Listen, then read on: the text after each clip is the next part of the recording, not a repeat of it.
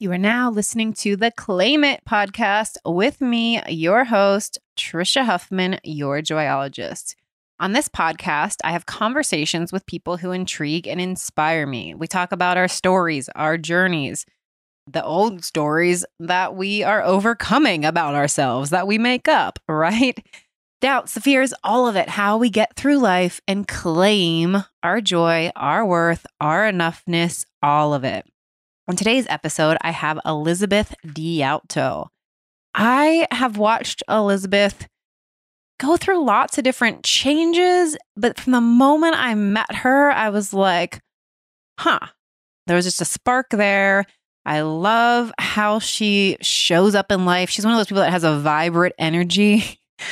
You'll see in this conversation. Lots of laughs, and we get into a lot of conversation about what's been happening in her life and the journeys she went from like selling knives to teaching and empowering women to embody who they are and more. Let's get into the episode. Hello, Elizabeth. What's up, Trisha? I have to feel like, but yeah, why didn't I just even start there in the like pausing to make sure your name? When I first met you, you went by Liz. Your account names were Liz DeAlto. Yeah. And a couple years ago, Literally almost 5. wow, 5 now. 2015. What happened? I wanted to upgrade to my full ass name. You wanted to upgrade. It's a queen's name, bitch. But where did that come from? Well, first of all, you know what it was? I found out that Elizabeth means God is satisfaction. Goddess satisfaction. God God is satisfaction. Mic up to your mouth.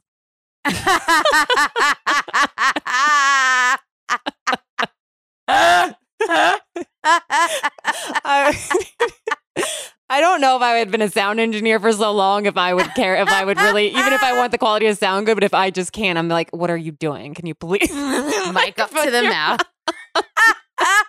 Please don't remove this from the episode. I won't. So I found out that the full name means God is satisfaction, but also I had turned 30 and I was coming into, I just felt like it was more of like letting go of being like a girl or being in my 20s and like really kind of embodying my womanhood. I wanted my full name. I didn't want anything about me to be abbreviated anymore. Oh. Yeah. That's interesting. So that's like, I don't have a name that was really shortened. I mean, Trisha is my full name. So some people did call me Trish, but it didn't really like ever stick. So I actually don't even know. I'm assuming with most people have names that can be shortened. It's not like you. I'm sure some people are like, no, I want to be called Liz. But was that something you actually chose early on in your life, or did everyone just choose to shorten your name for you? Actually, when I was really little, they tried to call me Beth. Oh. And when I was about 4, I put the kibosh on that. I was like, nah.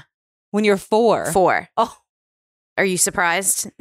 Yes and no, because now like having a daughter who's almost 4, like, I guess, yeah, I could see Zia being like, don't call me that. Yeah, just being like, I don't want to be called this. But it seems like, a lot of kids just be like, okay, that's what yeah. people call And so me. I don't necessarily remember. I think it was 2nd grade maybe when I was like, yeah, Liz is fine. Did you choose that for yourself, or that was just other people were throwing it out there and you're like, I approve? I think it was more of an I approve. And because my family always called me, after I said Elizabeth no, Beth is a long name. I can see where people want to shorten it. And there's so many it. nicknames for it. There's a whole bunch. But after I said no to Beth, they started calling me Lizzie. So then Liz made sense out in the world. Got it. And so random people don't get to call me Lizzie. That is reserved for my family. And my family still can call me Lizzie. Everyone else, it's Elizabeth. Thank you for attending my TED Talk about what to call me. And what did that feel like to then declare for yourself, all right, I'm taking my full name back, and then to like initiate that in the world with people that knew you? It was fine because 2 years prior, I had made a big transition in my career, which was a lot about embracing and embodying like the fullness of who I am and a fuller expression and deepening my work with people to go from being just a fitness person to doing deeper embodiment work that was more healing and growth oriented and incorporated a lot more than just working out and what to eat. And so it kind of just felt like a next step. And people were like, oh, this is cool. And then it sparked a conversation around people getting to choose what they want to be called, birth names, nicknames. Another really cool conversation about people who have names that are hard to pronounce here in the US, typically, right? That's usually going to be some kind of name from a different culture that people here find hard to say. So I learned a whole bunch about how people choose to approach whether or not people can say their name.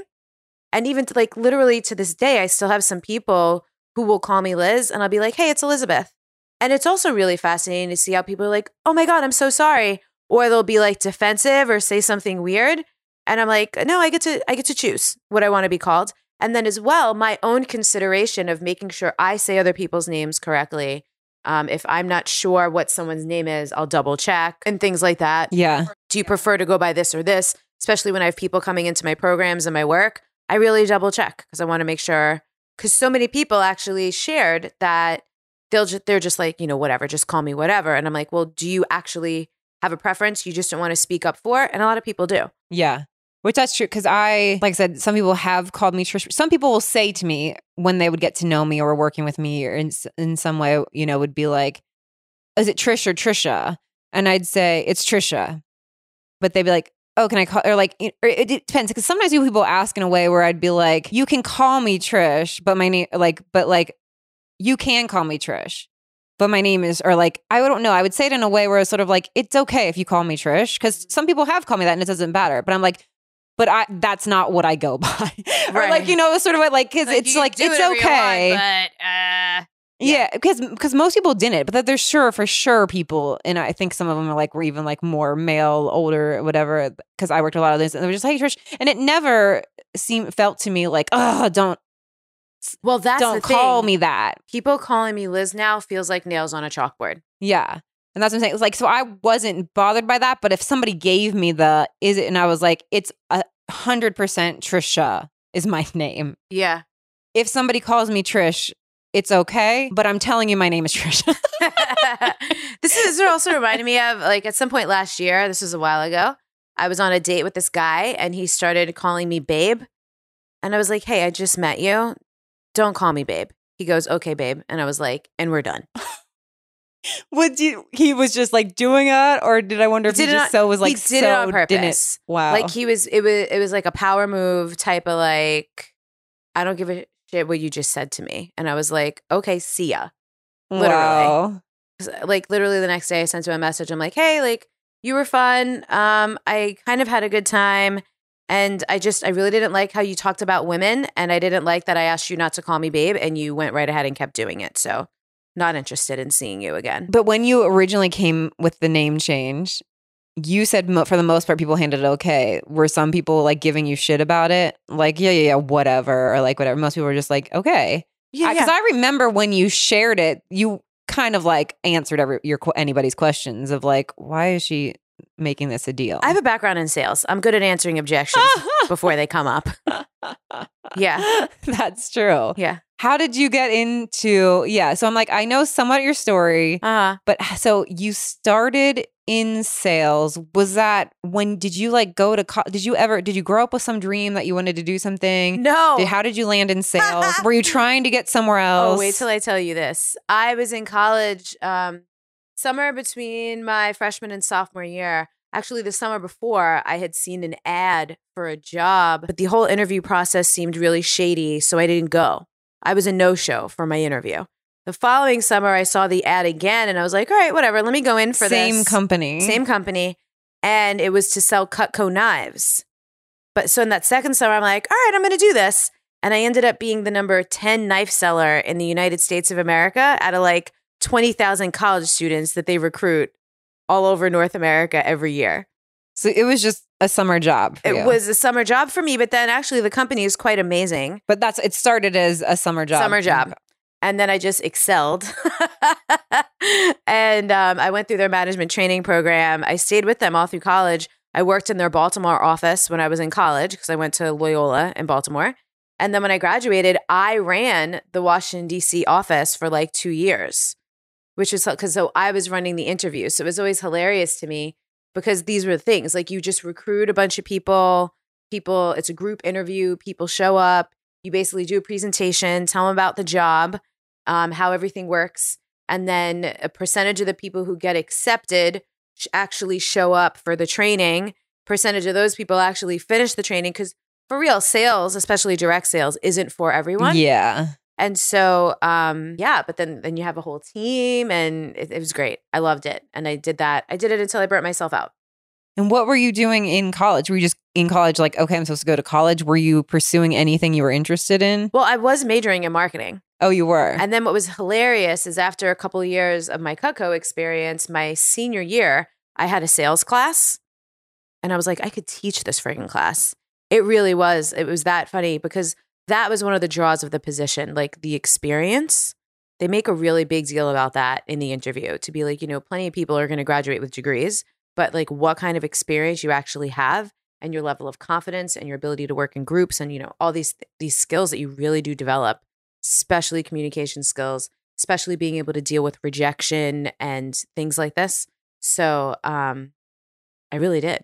Even to this day in my business, I'm still using like even That's being able awesome. to, I started doing stand-up comedy around a year ago. At the time we're doing this interview early June last year. I think I did my first stand-up last year on like June 6th. And what I didn't realize was that stage presence is a much more significant piece of it than the actual material. Mm-hmm. And I've been public speaking since I was 19 Or just being of that job. comfortable Totally. talking in front of people. Totally. So that actually really helped. Like people were shocked. They're like, what do you mean you just started doing this? And I'm like, I just started doing comedy, but I've been speaking on stages to like very large groups of people since I was 19 years old. So funny.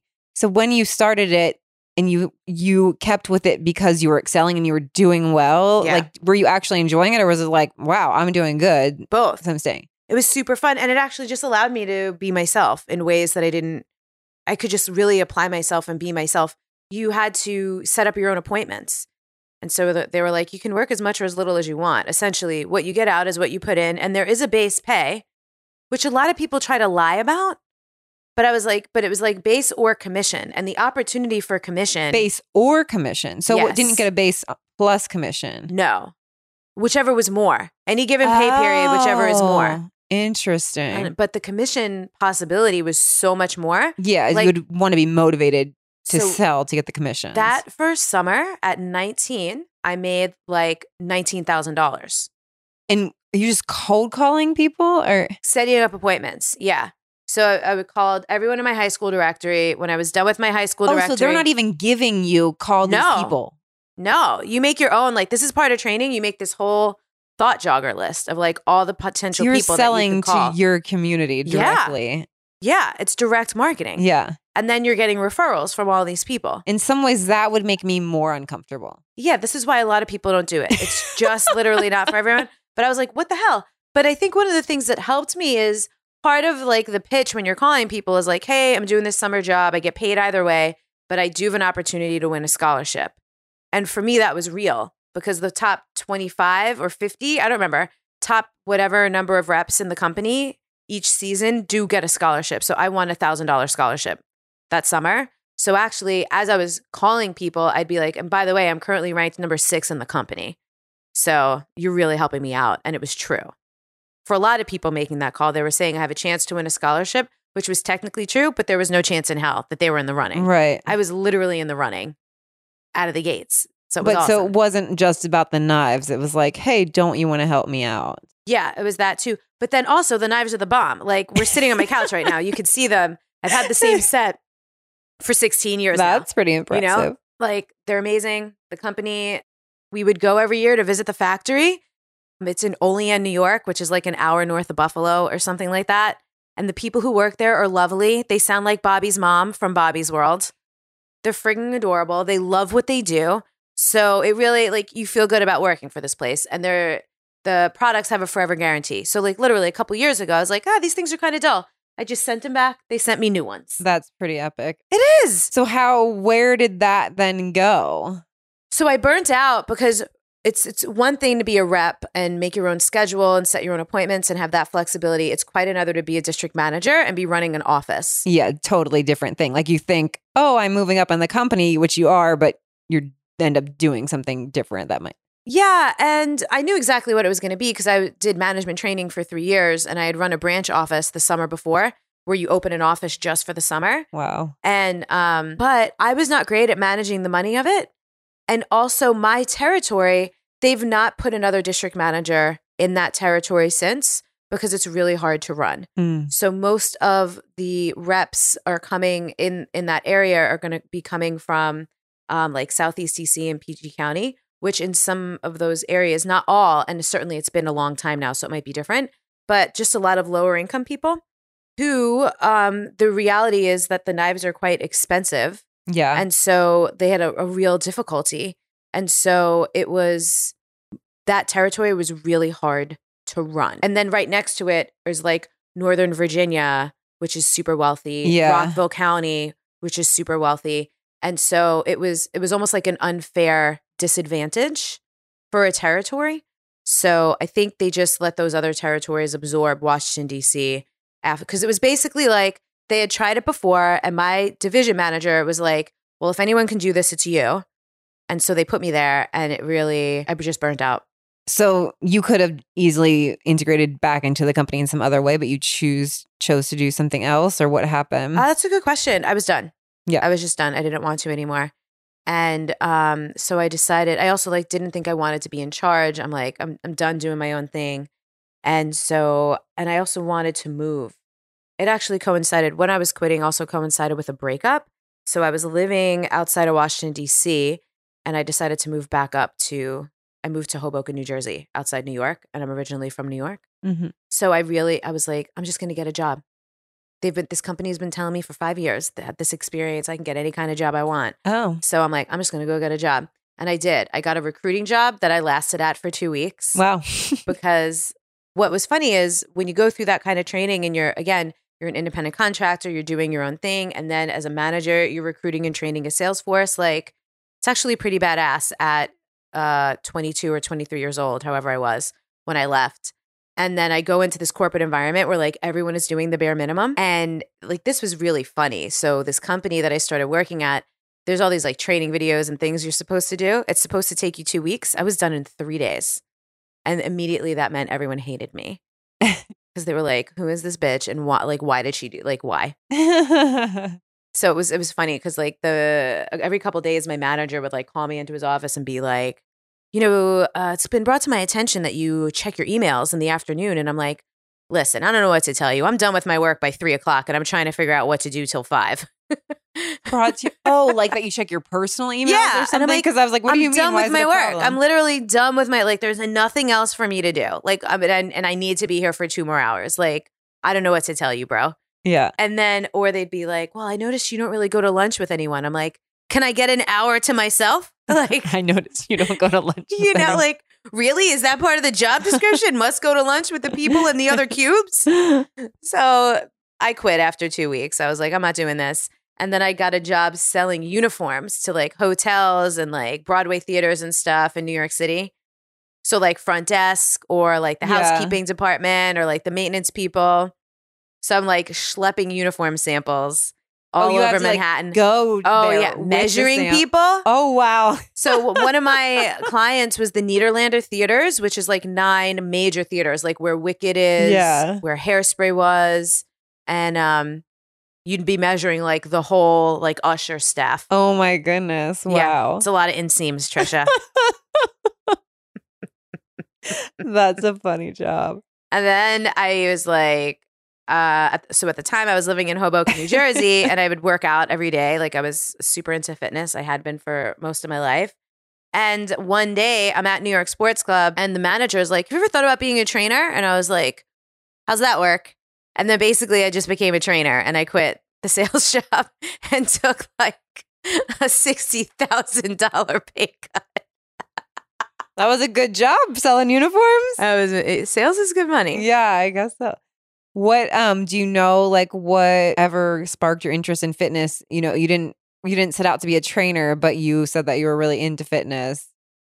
Well, and I was used to, so with my Cutco job, I was recruiting and training and teaching and coaching and mentoring people all the time. So fitness was just a different expression of I mean, why something. you personally, like at that, were you, why you personally got into fitness?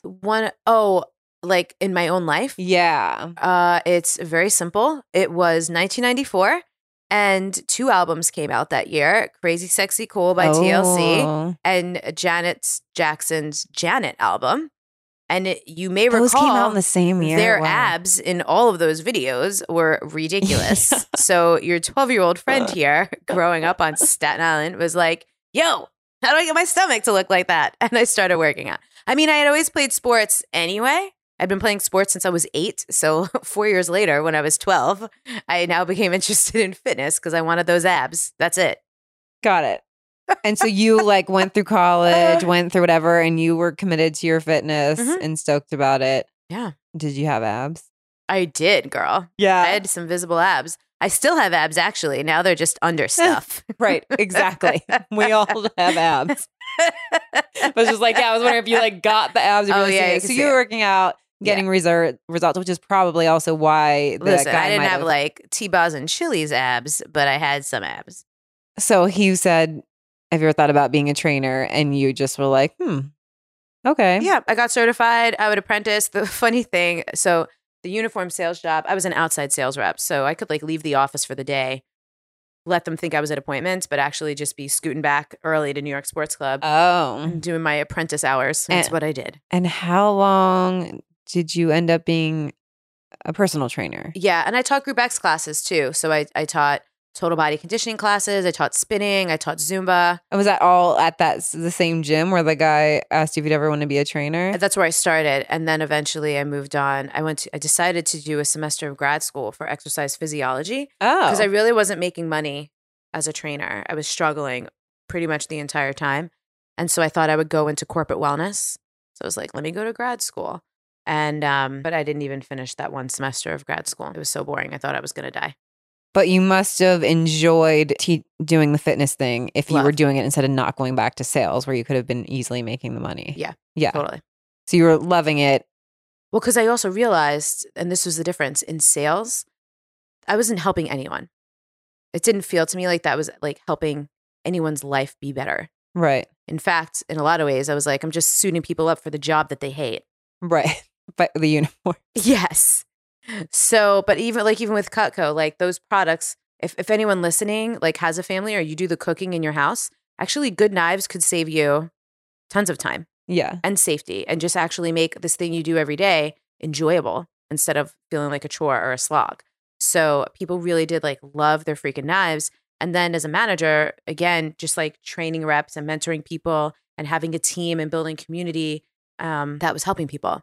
And so I realized I need to be in some kind of profession where I'm helping people. And how did you grow? Because when I first became aware of you, you were, I think it was right when you were starting to change your business. But when I remember the first time I ever went to your website was very much like fitness. Yeah. Abs may have been showing in pictures or just, I don't know. See, you knew I had abs. Like I'm trying to remember. I'm trying to Because remember your that was abs. a while ago Me now. too, girl. So you got Me very too. into personal training and like, did you have an like? Yeah. What So were in you- 2009, I started a blog. Okay. And then in 2010, I got connected. Actually, you know what it was? One of my clients at New York Sports Club had gone to grad school. Do you know Alexis Wolfer, Yeah. the beauty bean? She connected me to Alexis. She was in grad school with Alexis. And so I started writing for some of these online magazines. And you know Nitika, right? Yeah. So I wrote for the Beauty Bean. I wrote for Your Bella Life. And what type of things were you writing for them? fitness stuff, like making workouts or like health tips or Got it. eat this, or, you know, if you don't have time, do a couple of squats in the shower in the morning while you're rinsing your shampoo. Like, Got it. That So kind of stuff. fitness tips, Fitness, applicable, health- like how to get more Health, fitness. wellness oriented things. And so I started a Facebook page. And then, so in 2010, also my friend Sarah Jenks had introduced me to Marie Forleo. I didn't know who that was. And I went to Marie's Rich, Happy, and Hot live event that fall. And actually at that event, I decided to quit grad school And my thinking was I was going to spend this money on grad school anyway. I'm just going to do this mastermind thing that Marie is talking about, and I'll learn how to run my own business. And the rest, as they say, is history. But the people listening might not know this. I know. I just really wanted to say that. I was like, okay, but we're going to need to know some more. But we need to know the history. So when you did... Tough crowd. I'm like, okay, that was great, but that's not good enough for me. Okay. Got him. At that time, was that then B school, or did she have an actual mastermind? No, she had a mastermind. She was still doing it. Okay. So I did her mastermind in 2011, and 2012 was the last year she did it. So B school was part of the mastermind, but we did 3 retreats that year. And at that time, when you were saying I wanted to create your own business, your intention was online fitness. So that would be like creating programs for like people around the country, like sort of like, yep. Yeah, they didn't have to train with you one-on-one. They could like subscribe to a digital program fitness or stuff. something. Yeah, YouTube videos, all these kinds of things. And through that work with Marie, I got connected to a lot of like online entrepreneurs who, if anyone's familiar with those people, like you would recognize a lot of their names. Amy Porterfield, James Wedmore, Melanie and Devin Duncan, Stu McLaren, like all these types, Laura Roeder, Laura Belgray, all these types of people. And so a lot of them really helped me get my start. And I created my very first program. Marie helped me name it. It was called Tighter in 10 Days.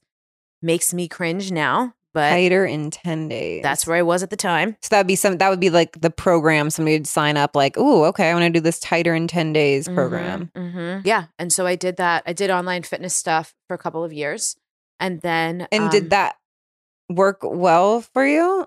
Yes and no. Because there was always like a lot of, I'm just going to call it douchey marketing stuff that I wasn't willing to do.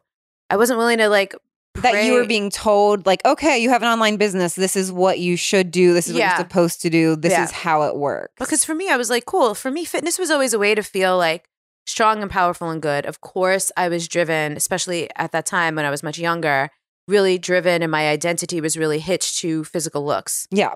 And appearance and like working out and all this stuff.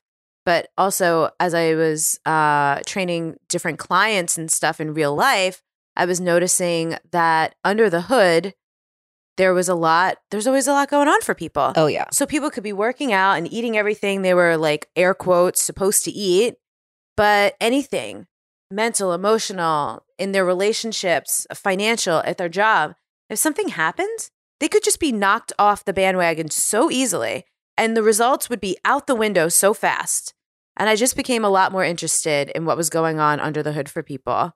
And that it wasn't just enough of like, okay, no, you're getting your body in check. Come on, you're supposed to do these, like, do these things that you were seeing, like, great. So even though we got working on their body, like, there's other stuff going and I on. got really interested in subtle body stuff and energy healing and those types of things.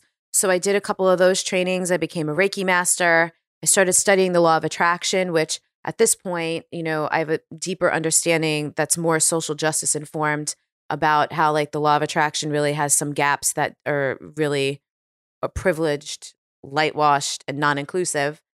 Still some good basic principles, but like there just is more to it. So I've just been able to incorporate all these other things. And then also a fascination with psychology, archetypes, femininity, because that was another thing. At the end of my mastermind with Marie, one of the pieces of feedback I received was that I needed to soften. And I was like, what does that even mean? But it was really because I was just very much in the masculine, which is really how our culture is, right? Like we're taught how to like hustle, excel, achieve, like hit this accomplishment, bigger, better, faster, stronger. And no one really teaches us how to be like softer, like more creative, more receptive, these types of things, which some people don't love the gendered terms, but I'm just talking about energetics. Yeah. What with the feedback of being softer, was it like for you, like personally, were they saying in how you're running your business and your marketing? Was it more applied to like everything? I think everything it was just like this, like pound the pavement, like New York City chick. Part of it was because they saw it. They were like, there's actually so much more to you than this like spunky fitness chick. Got it. you know? There is a much softer side. Like, you're so caring, you're so nourishing. Like, there's this like amazing like mama bear energy about you that like your people need to feel that, because that's like the real you also. Yeah. So they just wanted me to like integrate all of who I was, which ended up taking me a couple of years. And really, that's also part of what led me down this like, okay, well, what does that even mean? And then, reading books about like Hindu goddesses of yoga and being like, oh, I'd been a tomboy always growing up, playing sports and being athletic. I didn't think I was feminine or girly. But then there's like this picture of this Hindu goddess Durga with 8 arms, and she rides a lion or a tiger. And in each of her hands, there's either like a weapon or some kind of prayer beads or a lotus flower. And I'm like, oh, this like dynamic warrior goddess thing, that I can relate to, right? But the more like a daintier, our culture really honors the maiden, like the pretty or girly or what's the word? It starts with S, submissive or subservient, know your place kind of feminine, or like object, like hypersexualized or super virginal innocence, right? There's like just a handful of things. Mother's obviously revered. And so there were all these things that are like kind of put on a pedestal by our culture that I was none of. So studying the archetypes, I was like, oh, okay, cool. I actually am feminine. It's just in this way that no one tells you about. And I wonder how many other women might be a little more in like a fierce expression or just a combination of things and not even know. Yeah. And they might feel ashamed too. Or they might be getting this feedback like, oh, you're so intimidating. It's like, well, I'm not. I'm just not like what this culture tells you it was okay for a woman to be. Yeah. Interesting. Like, I definitely could see some things in myself in that, but I don't feel like I ever struggled with it. But I definitely was like, oh yeah, I'm tomboy. I'm like guy's best friend. But sometimes I want to be like feminine and I love a dress and that's cool. And then the other times I'm like, especially like my life became, I was like roadie, jeans. You have to like very masculine. I'm lifting the heavy shit. I was like a female in a man's world, but then like day off, cool, wearing a skirt and a dress. And like, I don't know. I think I definitely can be, I don't know if I'm sure must be some way I might have struggled it, but maybe I didn't. And I was just like, okay, but that also comes with my at 15 when I almost chose to end my life, that I had that early on being like, life is so hard. I have all this physical pain. We have all like so much pressure to do these. What am I supposed to be? What do you like? And so maybe that's the reason I didn't struggle with it, is from having that at 15 where I did choose to be like, all right, I'm doing it my way and I'm not going to care anymore. Like, what music am I supposed to listen to? What am I supposed to wear? What boys am I supposed to like? And of course, there were levels of caring. Right. Always, but like really freeing myself from a lot of the shit that weighs on us as teenagers and 30-year-olds and 40-year-olds and like everything. And so I'm like, I wonder if that just broke away from that. It was like, whatever. Because I definitely still struggled with things growing up. And I'm like, that's one thing I felt like I was okay with. Like, yep, I can be a tomboy and I can be this girl and I can have feminine energy and I can have masculine energy and cool. I think part of my inner conflict came from having a body that is viewed as very traditionally feminine. Like, I started growing boobs in the 3rd grade. I'm Italian and Puerto Rican. Like, I've always had an ass. So I've always been curvy. And so when I was young, I would cover it up. Like, did you always feel like t-shirts. You're like objectified then in some way? Because I've never had large boobs, and I always then wanted them though, probably because they would maybe make me more feminine or more I didn't want to be objectified, but we want to be admired in some way. So that I didn't have that experience at all from a very young age, being sexualized and objectified before I was like emotionally or like maturity wise ready for that, and being like, I don't want any of this. So there was a part of me that actually had rejected femininity in response to it being placed on me in a way that I wasn't ready for, didn't ask for, and didn't want at a time. Yeah. And then I just absorbed that into my identity. No, I totally can get that. Yeah. Yeah. And then actually when I was a trainer and I started just exploring different types of class, taking some dance classes, taking salsa lessons because I'm half Puerto Rican. I always loved the music and really wanted to know how to dance. I took some pole dancing classes in New York.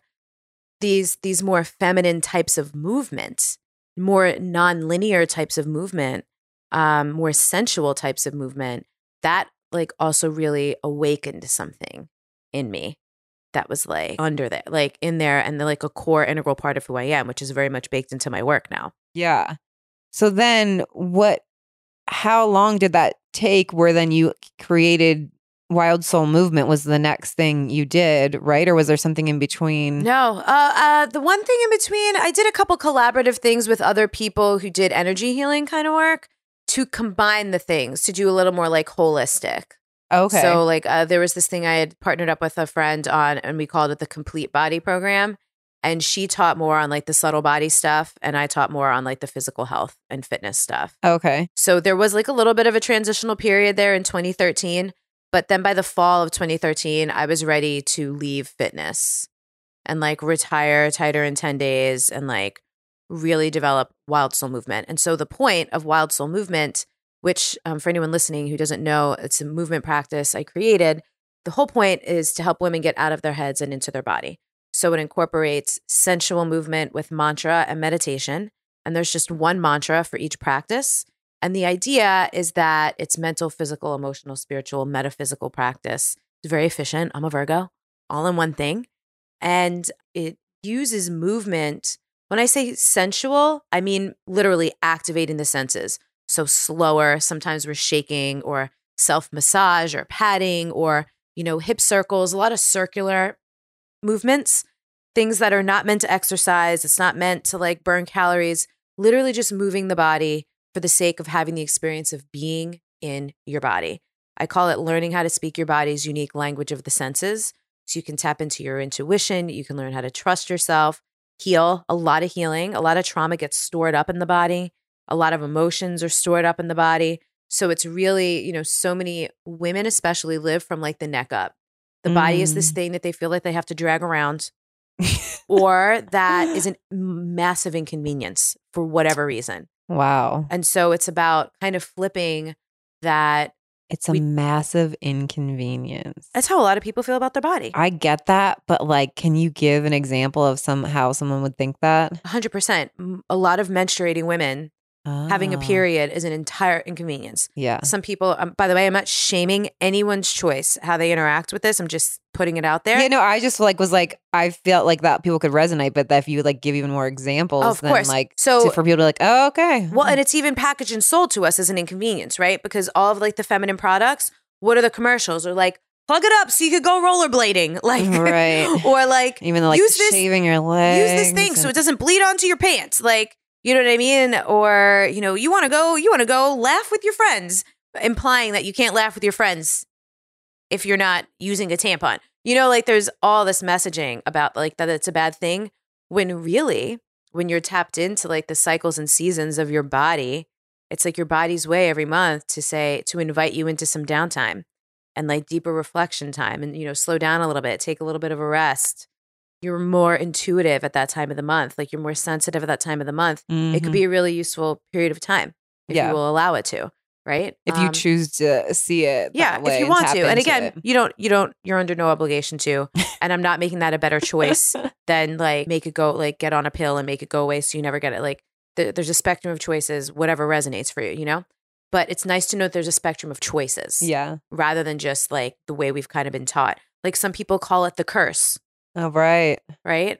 I love getting my period. I love taking I have a couple friends who have written books about this. Elisa Vitti, Woman Code. My friend Lisa Lister has Love Your Lady Landscape and Woman Code. Oh no, what's Elisa's called? Code Red. Lisa's book is Woman Code. Lisa's book is Code Red. And they're just about interacting with the menstrual cycle in a different way. So that's one way. Or, for me as a person who's always had big breasts and was athletic, that's an enormous inconvenience. Yeah. Like, how am I going to get these things under control and out of my face and out of the way? Right. Or, people who struggle with food, any kind of food addictions, disordered eating, then it just becomes this preoccupation all the time with how this thing you have to do every day, which is eat, is going to affect your body and how you feel about your body. Right. You know what I mean? It could be so distracting. And it can feel like an adversarial relationship instead of something that is like this gift. Like you are only here because you have a body. Yeah. This is what is allowing you to be here on the planet. Like no matter what's going on, even if you have chronic illness or pain or you're injured or something or depressed and chemical things are going on, like it's still really sacred. It's still a work of art. Like there's so much, like the female body creates life, you know? And I know not everyone listening, perhaps you're outside of childbearing years, or maybe you're unable to for some reason. And so that's not meant to shame or trigger anyone either, but like in general. Yeah. So powerful. And again, that's not really the message we get. The message we get is shave it, clean it up. It needs to look this way. It needs to be desirable to others. Like those things are sold to us as much more important. Right. And it feels like it's either hide it or show it off too. Right. And like and then never like it just embracing it. What that means. Yeah. Right. But like you're going to need to hide that or cover that up, or why are you wearing that, or maybe wear this. Pretend that's not happening because we think it's gross. Or like, oh yeah, then you want to show off your abs. You want to show off. Yeah. Yeah. So many things packed up into that. So it's really about like building a relationship with the body.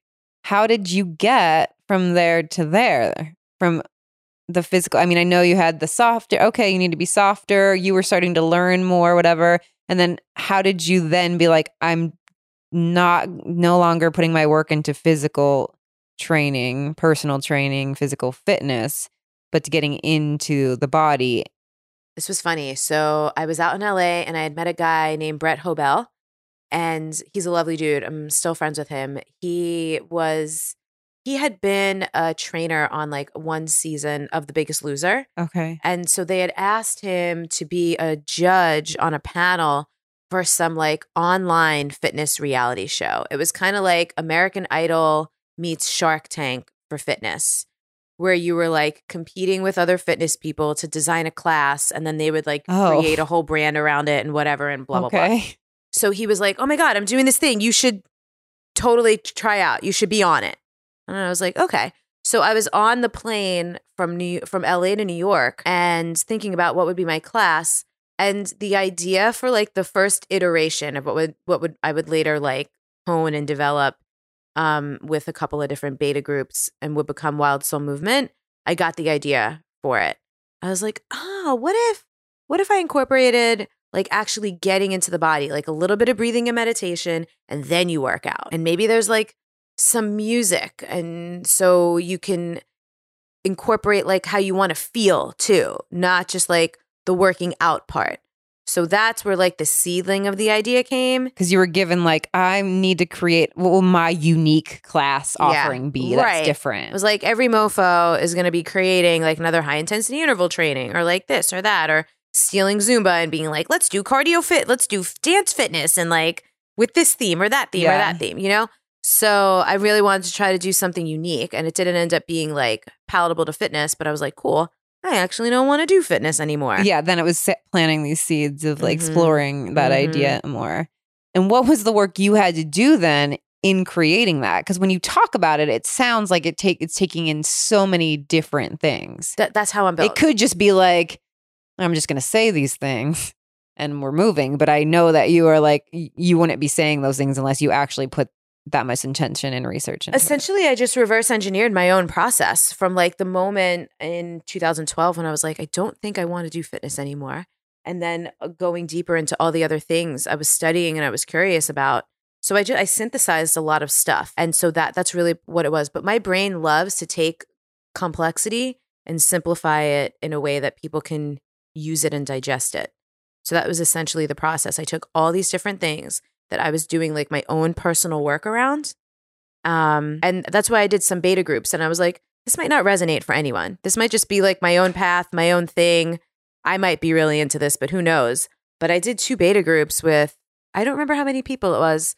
I don't remember if I had 2 groups of 60 or between the 2 groups, there were 60 people, but it really, really resonated for people. And so how did you get the beta groups? And like for people that don't know, a beta group was basically like you testing, but they were paying you or doing it for free? No, I had them pay because people need to show up, right? Yeah. And if they paid money, they'll show up. So you put it out online into your community. Mm-hmm. I'm trying this new thing out. Yep. And then you use that as a way of sort of like a test into what you will do and get feedback from them. Yeah. And the feedback was... Yeah, that was people were like, I never thought about relating to my body this way. And especially coming from me, right? So my audience was people who had come to me to learn health and fitness and like, working out. Because it's new. So people are only are following you, or not only following you, they started to follow you because they're like, okay, she's going to show me new ways to get fit this week or whatever. But always in my stuff was also, please do this to feel good about yourself. Also do this to feel powerful. Do this to feel vital. Do this to sleep better, and do this as self-care. Got it. So you always had messages of taking care of yourself and not like you have to look your best. Yeah. That was part of it, right? Like I'll never forget one of my something was like, however many secrets to a slamming hot summer body, you know, like that's one of the titles that like makes me cringe now. But yeah, that was the beginning of taking people onto like a much deeper journey and cultivating a much more meaningful relationship to their body rather than just trying to like force it or will it to look a certain way for all these external reasons. So it really became an exploration into how do we use our body? Like how do we treat our body as like very sacred and allow it to help us access all these things? Another one of our taglines is everything you've ever needed has always been inside of you. And you really do access a lot of that stuff by learning how to read your body's senses. Like, what are your feelings telling you? What are you literally like the sensations? Like, oh, my heart is clenching up, or oh, my stomach dropped when that happened, or like, oh, I feel anxious. Okay, where do you feel anxious? My chest, like it's fluttering, right? Or I have tension in my jaw. Like these things that we don't pay attention to them normally. We're just like, okay, that's weirder, but I've got this. Or wait, what was I supposed to do? I got to get back to that person and that. Like that you think it for a moment. I'm feeling this hurts, this bothers me. And then you just keep on going through life, moving, doing, oh, I got to do this, that, whatever. And so people aren't tuning into themselves. And you know enough. this, and sometimes that escalates enough to that where people get sick. Yeah. And then they have to really look at and change a bunch of habits and stuff. So I'm like, we can preempt this. Yeah, so many people end up, it's like their body's shut down because they've been avoiding all of the cues for so long. Yes. And then as well, it also just helps people to acknowledge like what's actually going on. Yeah. Instead of like bypassing and forcing through or pushing through everything, right? Because that was really one of the more like masculine kind of things, like force and push. Just do more. If I just do more, if I just work harder, right? Like I can outwork anyone.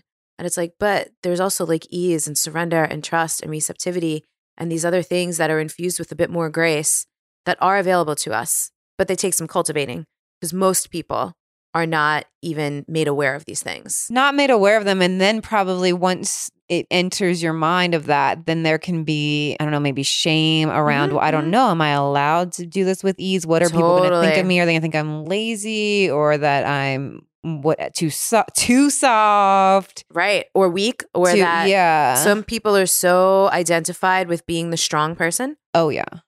Right. And that's a major identity. And they see, like Brene Brown talks about this all the time, they see vulnerability as weakness, not courage. So a lot of this stuff, again, just I'm a big synthesizer, right? Like nothing I've created is not a combination of all kinds of things that already exist. It's just my way of putting it together. And like the practices I've created allow people to embrace and embody these things in ways that are digestible, manageable for them and make sense. Yeah.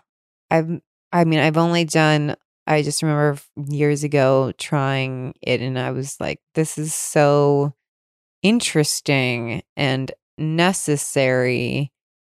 And that just a different way to interact with your body. And that, so often movement, like, cause I'll be like, these days will be like, I feel like my body's stiff or something like that. I need some movement. But so often it's just like, so that means exercise. Yeah. Or yoga. Like for most people, it's just like, okay, I need exercise or I need this, but that you're still not really tapped into what you're actually feeling. Yeah. Yeah. And so a lot of it is inviting people, like I'll guide people through a movement practice, but also throughout it, I'm saying, hey, if something else would feel better to your body, like do that. Take a stretch or move differently. Because then that is, again, it's putting the power in your body and it's putting the impulse in you to pay attention to what your body is asking for. Do you feel like it seems like in your work, you're giving like so much permission and allowance and really having people tune in to themselves in ways they haven't even like thought to before? Do you feel like that's reflective on like things that you needed in your life or that 100%. You avoided? Yeah. you know, like, because I feel like, like the things I end up creating are like my biggest like wounds, what I'm healing. I and call stuff. this the law of you teach what you need to learn. Yeah. You know? And I do believe that as any kind of teacher or facilitator, you have a responsibility to maintain being at least a couple steps, if not several steps ahead of the people that you're teaching. Mm-hmm. So like, yeah, this was, again, all of this was reverse engineered out of my own work that I did on myself. So, because I'm an experience-based teacher. I'm not going to ask anyone ever to do anything I haven't done myself. Yeah. I'm even like, how would that even work to ask somebody to do something you haven't done yourself? But I guess that happens. Yeah. Like academia. Right. Like a lot of things are based on concept theory, study, memorize this thing, regurgitate it. Sometimes we need that. Yeah. Sometimes we need an education and to know these things. But yeah, it's not just theory. It's like, that's why I call it embodiment work. Yeah. But I'm like, do you feel like there was anything that led you to creating it, of ways that you just felt like locked off, or like you had to be a certain way, or like that you were forcing? Yeah, because I really, especially being a New Yorker, like there's this identity with being a New Yorker of like hustling, right? And so that was really part of it, because there was also a correlation between that I had moved out to California and I had connected more with nature, which is very feminine elements, the ocean, the earth. That actually made an enormous difference in my life. So it's the practice can also be quite spiritual for people if that's where they want to take it.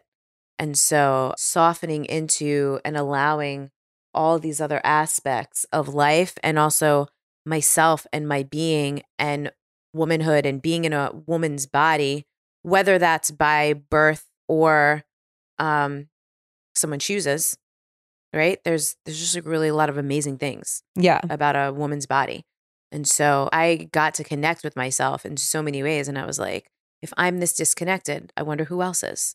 Turns out, if you're this disconnected, so once you moved out here and like creating that connection with the water, the ocean, like that's when you started to see that more so. Because you know what I realized, one of the distinctions? I thought I was good at listening to my body when I was a trainer and I was into health and fitness. Like listen to your body, meaning like, oh, I can go farther, or I can like this, or What I realized is that I was good at paying attention to my body. I need to work out. I need to do this many things. I was good at measuring things and then making my body comply. Okay. But actually listening to my body means paying attention to my emotions, my sensations. How do I feel? Where's my energy? Right. What drains me? What gives me energy? Being around what people? Who do I feel good around? Who do I not? And then I also discovered so many things. To a big, like really big buzzword, but it's just the fact of the matter. I am so energetically sensitive. I'm very empathic. And I was like, holy shit, my life makes way more sense now that I understand. And through some relationship experiences, I also discovered that I was really codependent. And I grew up in an environment where there was like a lot of violent communication, and complex PTSD was a thing. And I didn't know. So what's complex PTSD? Complex PTSD is when you've been exposed to some kind of stress or trauma continuously over time, as opposed to like a PTSD usually is brought on by like an event, a car accident, being in war. Okay, so whatever. Complex, right? Continuously, so, yeah, like someone who grows up with an alcoholic parent, or someone who grows up being abused in some other way, emotional abuse, neglect, or whatever. That person might have complex PTSD. It's just that the signs, some of them are similar, but it's not that like, boom, you were assaulted. We can exactly trace PTSD. this to this instance of your life. Yeah, it was kind of like soaked in over time. Got it. And then what's the codependency? Well, sorry, finish your question. No, I mean, you're about to, because that's what, it's one of those things where like, I know what it means, but I always like to, especially when someone is using that term to describe themselves or a past version of themselves, like to see what that looks like to them. Well, truly, when your happiness, your energy, like your okayness is really latched onto other people's experiences is a great way to think of codependency. Okay. So for example, when someone's codependent, often they're really trying to control the environment and the people around them. They might think they know better, or they might be doing things, constantly find themselves doing things for people that people didn't ask them to do because they think it'll be better. And then being really upset when people aren't like real grateful. Okay. You know, or enabling, like you might be enabling someone's poor behavior. the term originally came about, I think it was coined by a woman, Melanie Beattie, and it was related to people who were in relationships with addicts, most specifically alcoholics, because their behavior, like there is, like other people's behavior can impact you without you, like their experience needing to totally, like your whole life revolves around being involved in someone else's experience and like their experience, like impacting yours. You know what I mean? Got it. Versus if I can allow other people to have their own experiences, I'm not codependent. Hey, it's me, Trisha, popping in because I'm so excited to make sure you guys know about my amazing podcast partner for the month of September, Salt Co., SAALT Co. They make a period cup. But here's the thing. They didn't just start making period cups like, oh, that's a cool market. Let's make them. They started their business to give back because one of the owners was traveling in a developing country and saw that girls there, women there, did not have ways to properly manage their periods, which meant girls were not going to school. Women were not going to work. So then they started dropping out of school, that they are losing opportunities in their life because of their periods. And that is where the company started. Amazing. Their back to school campaign is about bringing awareness to this period poverty. They're giving away 30 scholarships for 30 days, and they are combining with 30 activists on social media each day to do a giveaway on their feed to give away 2 cups, which is super awesome. So you can go win a cup. The day this episode is going up, are giving away some on my feed. But with that, to bring awareness to this very real thing of period poverty, to get these reusable period cups, which can be used for 10 years, out there in the hands of these girls and of these women so that they will feel more confident and get themselves back to school and back to work. And legitimately using this period cup has definitely made me confident and more comfortable with my period. It's amazing. It doesn't leak. I'll use it for spin class, swimming, everywhere, anywhere. I really don't even have to change it. I might dump it morning and night, maybe one other time during a full day.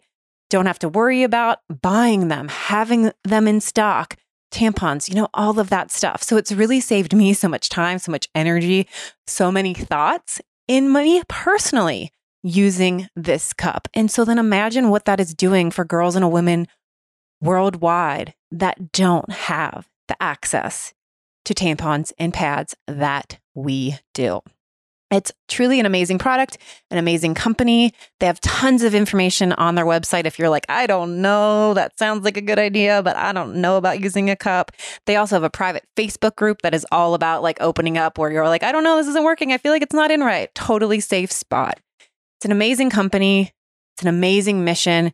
Please go check out at SaltCo on Instagram, share their awareness, and you can go to their website, saltco.com, use code CLAIMIT to get 10% off. And hey, they're also on every shelf in your local Target. Okay, they're not on every shelf.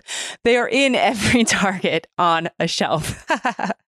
Let's get back to the episode. So when you were saying you were in a codependent relationship, is that what you said? Or you had codependent tendencies? How did both? So like that you realized that there were places in your life that your existence, happiness, whatever you're saying, was dependent on whether they are happy or not. That's how it was. Yeah. So like you could have an awesome day. You're stoked. You come home. They're pissed off about something. Then it's like, I got to jump on whatever boat they're on. Yep. Or save them. Or save them. Fix it's it. like your Help. job. Yes. To make them be better. Yes. But I'm guessing that never works out. No. She's like, I'm guessing, but really, I know that does not work out. Right. Because we can't do anything for someone else. Like we can't. Yeah. There's also like, no, you can't love someone out of hating themselves. No. So how'd you get out of that? Or how'd you see you were even in that? Therapy, healing, learning, unpacking. Like I had to learn what it was. I had to see how it was affecting me, where it came from, and learn how to stop doing that dance. And I learned a lot of this from my friend Terry Cole, who you know Terry. Mm-hmm.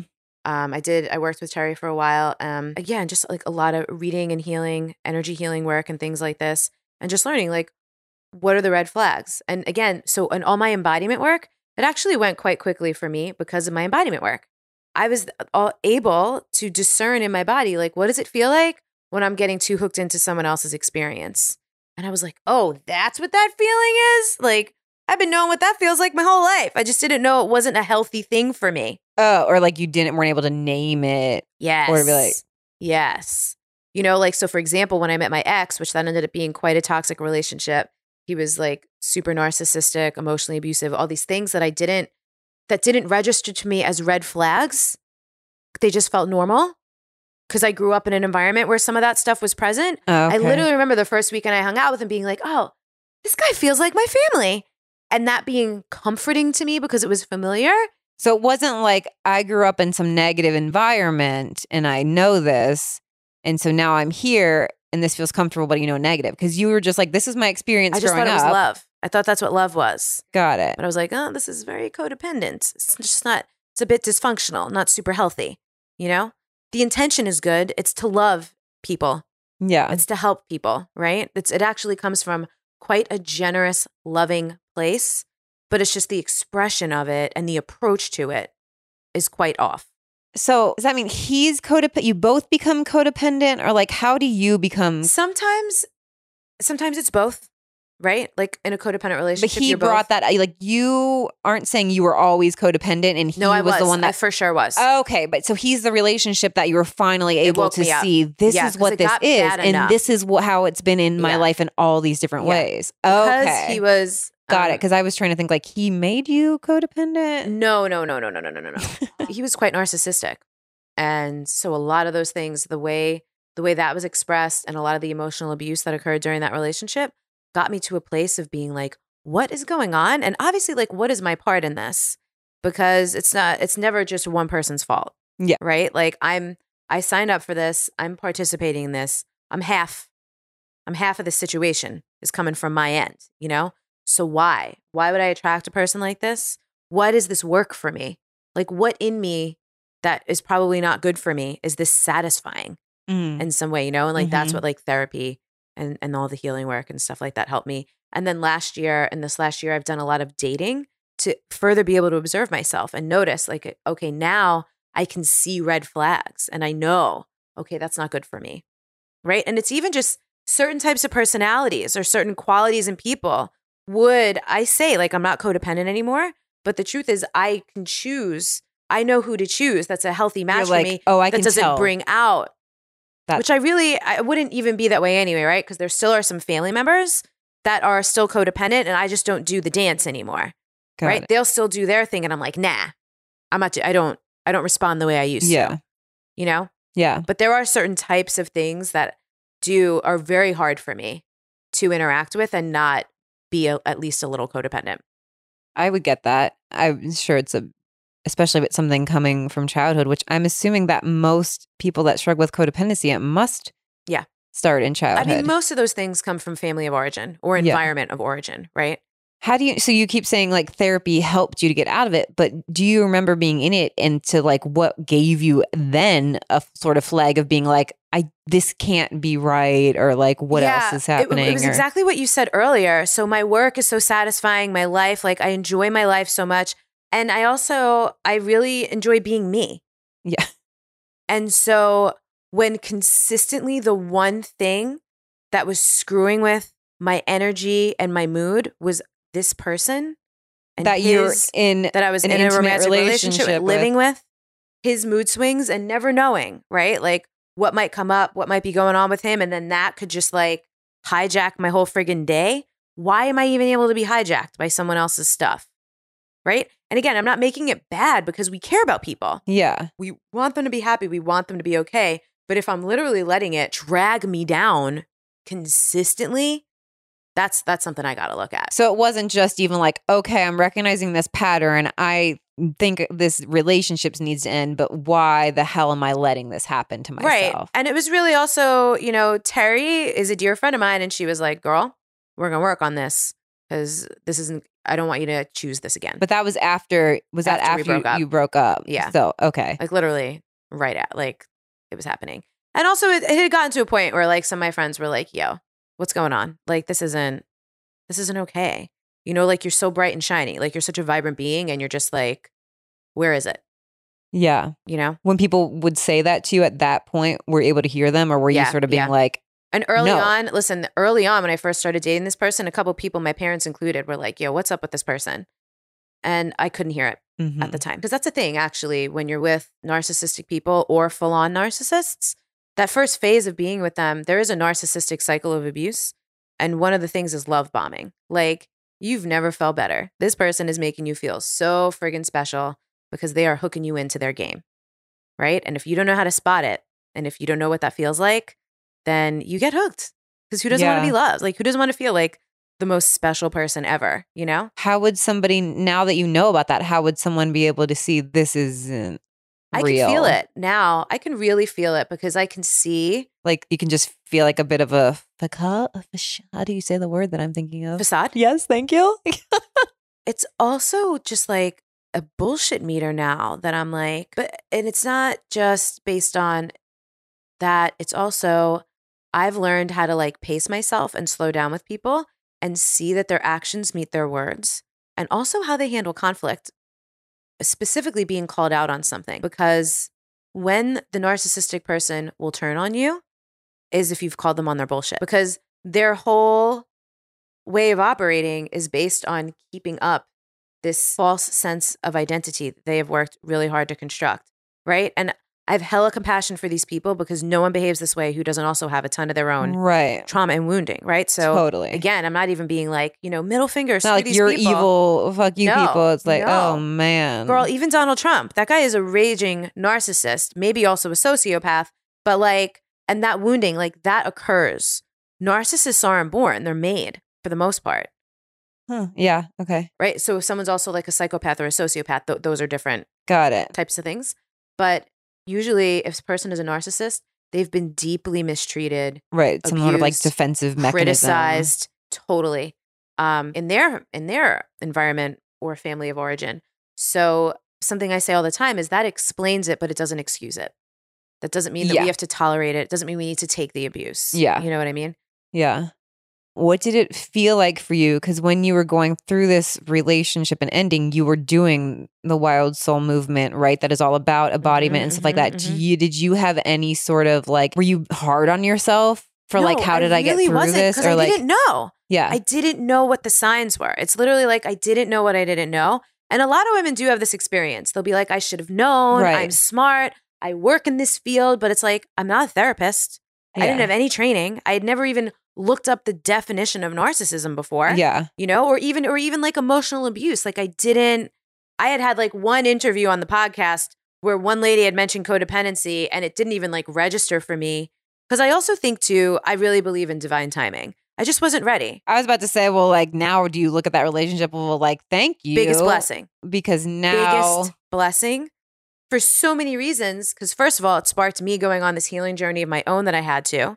And as well, really, it's almost like I now have this like experiential like masters in narcissism, emotional abuse, gaslighting, codependency, these things. And it's just like another thing that I can help women in my community with. Yeah. And also to come back into integrity, because I was quite public with that relationship. And my partner at the time, he did men's work. And so I was like, share his stuff and whatever. And I really did think that a lot of the times what was going on was not what was actually going on. So part of me coming back into integrity was also, once I had like done some of my own healing and processing, to talk about these things, to get guests on the show. I had a woman on my podcast named Avery Neal, who has a book called If He's So Great, Why Do I Feel So Bad? Right? Which is because a lot of these people, they're very charming. Wow. They're very charismatic. Everyone else thinks they're amazing. But when you are up close and personal, you get to see the dark side. It's interesting as soon as you said that, because there's so many people that I don't know personally that I get vibes from that with those people. And I'm like, how do I get this vibe from this person? But they're they're so beloved. They have these many followers. Totally. They have these. And I'm like, but I don't feel like I trust them. They're incredible manipulators. They woo people. You know what I mean? Do you fall into that even with like, so sort of self-helpy personal development Totally. world or whatever like that? There's a lot of people whose names that we come to know. Yes, And then I like yes, respect yes, people and their yes. opinions. And then I'll be like, oh, well, if this person loves this person, they must be awesome. I have felt If that way a lot. This person follows this person, if this person, and then I'm like, but I just don't know. And even in my personal work, you know, I've worked with a lot of people in the public eye that are very mhm. beloved, that people look up to, that are amazing people that I have the privilege to get to know and work with. And there will be people come into their lives that I immediately feel like, I don't trust this person. Mhm. And then I second guess myself because I'm like, well, if so-and-so loves them and has welcomed them into their life, then they must be good. So Trisha, don't trust your feelings. And I'm yes. always right. This is one of the things so that far, I learned. every time that I have been like, I don't know, I don't feel like I trust this person, but I'm gonna like, they're a part of this person's life or this person's world, so I'm gonna be here. The majority of the time, something fucked up ends up happening. Yeah. You know, but it makes me question myself and my own intuition because these amazing people, Right. Well, and trust them, look up to them, This is the call thing. them a friend. We don't know. One thing we really don't know is why anyone is in anyone else's life. Mm. Right? Like I had to have this relationship. It was a huge blessing. Look what I got to learn. Look what I got to heal. And look at like even now in my dating life, the kind of men that I'm attracting are available. Like they want like a full spectrum person. Like they're accountable. You know, they can be in conflict. You know what I mean? Or something will happen. I have great boundaries. I'm amazing at having courageous conversations. I was always good at that, but my partner would become very manipulative and, you know, all this stuff. Did that confuse you? I'm So like, I thought confusing. I was so great at these So conversations. confusing. So confusing. But like they don't go anywhere, right? It's like I'm moving forward, but the same stuff is happening over and over. That's when I needed to walk away. Yeah. You know, and being like, okay, this is not, there's a difference I also learned between working on something and working through something. Working on means you're a hamster wheel. You're just spinning. Nothing okay. is changing. Working through it, progress is happening, even if it's slow progress, but things are changing. Mm. Behaviors and patterns are being broken. The abuse is not continuing. Yeah, You know what I mean? love that breaking on because I feel like I'm working on this can be a very easy statement to lean on, whatever Yeah. it is. I'm working on myself. I'm working And to on this excuse thing. I'm yourself. working on this thing. Yeah, that's what I'm saying. It's like an easy excuse and like, oh, I'm working on that. I'm working on that. Never feels like I am doing that. Right. Like, well, but I'm working on it. So like, I'm going to let myself believe or I'm going to let you believe. Totally. Have you But had I'm Terry working on on- the podcast? No, this is a very new podcast. Okay. So She hasn't been in California. So far, I've only been in California. right. So, yeah, you were telling me that. I want to share something I learned from Terry, and we talked about it on my show. She shares it freely in her own YouTube videos. I just want to make sure to give her credit. She taught me, you know, so kind of like those, you were saying, those vibes you get. You're like, I don't trust this person. Mhm. These 3 questions to ask yourself when you're getting those types of feelings about people is, when have I felt this way before? Mm. Who does this person remind me of? Why does this feel familiar? Because then we can sometimes link up to a negative experience or person or place and go, got it. And now that's an ability to see a red flag now. Yeah. You know, that's being able to be like, okay.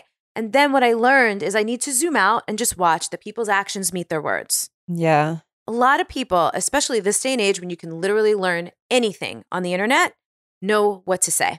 Yeah. They know what to say. Like there's a whole industry on knowing how to game women, on picking up women is an industry, right? And even like all the dating advice and blogs and coaches that are geared towards helping women like land their man, a lot of it is so manipulative. A lot of it is strategies that are not like you being who you are. It's you learning what to do and what to say to get what you want, Right. right? Yeah. And so that's cool. But then at some point, who you really are is going to come through. Yeah. And that's going to come through your actions and your behaviors, not just words. Yeah. I think one part that's sensitive to me of when I have these sorts of feelings is like, but am I just judging? Like, Right. are you judging? Like, are you then placing them on why, oh, this is familiar because of that person, but maybe, you know, so it's an Right. interesting thing Projection with can like be real. trusting, like, okay, so I've just had to learn to be like, don't alienate that person or get at them. Yeah. It's okay be to friendly, give people the benefit of the have doubt. niceties, but you don't need to like welcome them into your life or praise them or be best friends with them. Like that person's there that I have this feeling about them, but I'm willing to, you know, Yeah. do this. Because usually it wasn't my choice. It would be like this person that's now in my life because of shared relationships, Yes. or I just keep seeing them Yes. around and I don't feel like I trust them, but I can't get rid of them Right. because then it would, unless I was like, just even if I probably had said like, hey, I don't trust that person, don't ever talk to them again, they probably would be like, what do you mean they're fine? Like, Right. because they don't have that feeling. Yeah. And you know, this is the difference between judgment and discernment. Judgment happens in the mind. It's entirely based on evaluating things, right? This is good or bad. That's better or worse. This, you know what I mean? But discernment happens in the body. Yeah, Discernment, this interesting. embodiment, a lot of the work that we do is teaching people like something in your body was like spidey sense, right? Like, Yeah. no. And then you're like, okay, let me pay attention for this. Yeah. Something in me is saying no to this person. That like, I'm always going to treat that as valid.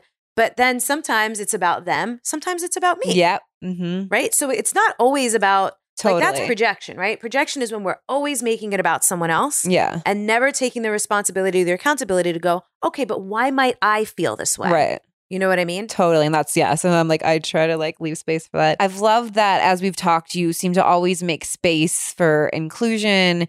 And I want to make sure to not alienate this or that, whatever. And you don't seem to do it in any sort of like, oh, softy, like nicey way that I generally get from you.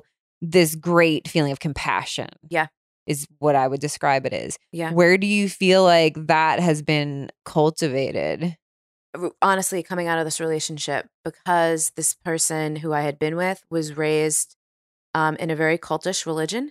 Oh. And a lot of his trauma came from that.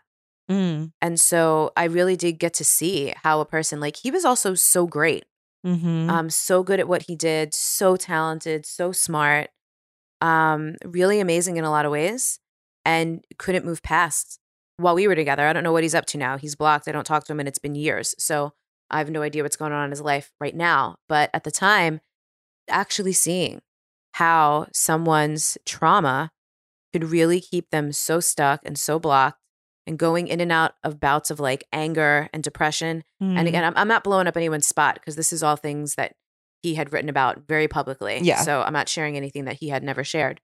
But that, and then also simultaneously, I really got into studying social justice and collective liberation and how white supremacy and narcissism operate, and racism, same things, just different context. And again, it comes from like deep, deep wounding, like deep misinterpretations, deep misunderstanding, dehumanizing people. And also just kind of in my nature, you know, like I'm about healing, Yeah. right? I believe in love. I believe in healing, not in like the light washed way of being like, just love more than you fear. I loved this person online. I forget who it was. Someone had commented on one of her posts and she was like, okay, but let me put it to you this way. Someone's like starving on the street. Are you going to tell them to love their way into their next meal? Like that's a spiritual bypass, right? We also have to move our feet while we pray. Yeah. You know, we have to like take some action. We have to like get on the ground. So is that, so someone had some sort of like light love post and somebody then commented? No, someone was like given some real talk about like systems of oppression. Oh, so the post was about systems of Yes. oppression. And someone was like, but this isn't very loving. Like we should just be love. And the person was like, cool. But imagine you're like in the margins in this culture and people like you have to be afraid for your life every time you step out of your house. Yeah. Or like, again, the thing like love yourself into a meal, or, Got it. you know, you're less likely to get a job, or, you know, whatever it is, or Yeah. you've been gentrified out of your neighborhood and now you have to live 3 hours away and take a bus to work. You don't have time to be with your kids. Like there Yeah. are systems in place that make it harder for some people to Totally. advance and have access to things than others. Like that's just a reality. Yeah. It's not being negative. It's just the truth. Yeah. So truly looking at my own experiences and having deep compassion for myself, looking at the experience of the people who had abused and wounded me, and then studying these things on a larger scale in terms of systems was like, all this stuff comes from somewhere. Yeah. You know what I mean? So compassion for me, because there's one of the authors that I've studied is Audre Lorde, and she has this quote. It's a longer quote, but the first line of it says something like, the master's tools will never dismantle the master's house. So it's like, we're not going to fight hate and like manipulation and like power over and these crappy structures by just doing more of the same with different language. The master's tools will never dismantle the master's house. Interesting. Right? So if we want to dismantle the patriarchy, for example, like male-dominated leadership. We can't use the same tools that created it. Right. We can't use the same actions that created the patriarchy. Yeah. Love it. Like war. Yeah. Right? So even when people talk about the resistance, what's fascinating is a lot of the actions that come out of that are just like the thing that they're fighting against. Yeah. But it's just different language. So how effective can that actually be? Yeah. It's really like this can go way deeper, but it's fascinating. It is fascinating. I also wanted to talk, like, one of the many things that I love about you is that in the recent months, you've been like highlighting inspirational quotes and sort of breaking them down. Just adding some nuance. Adding context. Yes. Or whatever.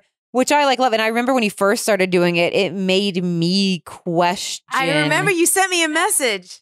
It was in a good way though. Because it was like, you were like highlighting, okay, there's a lot of positive, inspirational messages out there, which is great.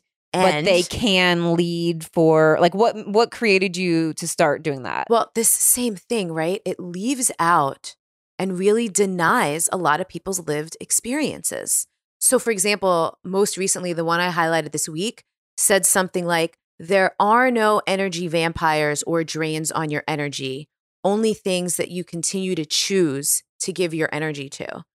And I was like, no, there are energy vampires. So the intention of that post, whoever wrote it or created it, like, then they're likely just trying to get you to like take accountability, like you're giving your energy out, which is like, you're choosing where you put your energy, but then it's both, right? So yes, a lot of things are choices. Yeah. But if we're going to look at that, the fact of the matter is some people have privileges that other people don't. Some people have a lot more choices than other people do. Yeah. Right? So if you have a chronic illness or injury or disability, or you deal with mental health stuff, guess what? You actually can't choose all the time. If you're dealing with trauma, if you're having a trauma spell, if your nervous system is hijacked, you actually can't choose in that moment. Like I think it's the amygdala, the part of your brain that goes into fight or flight. If that thing's firing and activating, you're not in the part of your brain that can make conscious, rational choices. You know what I mean?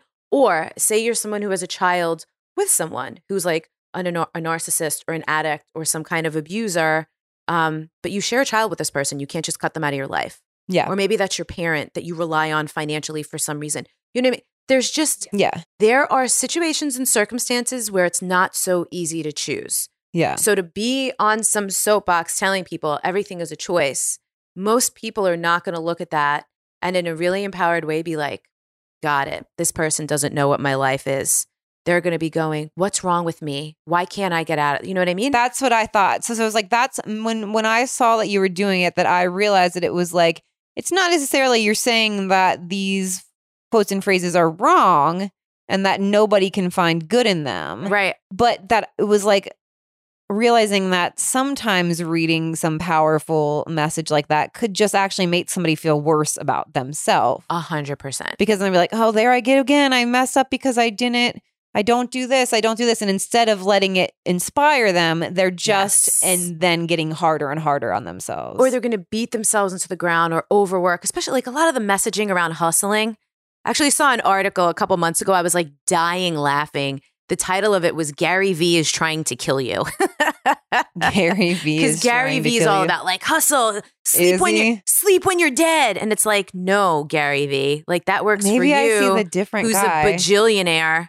But, you know, for people who have all these other responsibilities and don't have the resources you have, they can't just work harder. Yeah. They're not going to be compensated. No, them working harder doesn't necessarily mean they're going to be compensated more. Yeah. No, I mean, I think it's interesting. And that's what I was like, it made me stop and be like, oh, what am I saying? Because I do put out some like get the fuck out of your own way is like an exact quote of something And I've said. sometimes we need to do that. And that was me like talking to myself. But I do try to like in the comment will be like, okay, I get that some things are like literally in your way.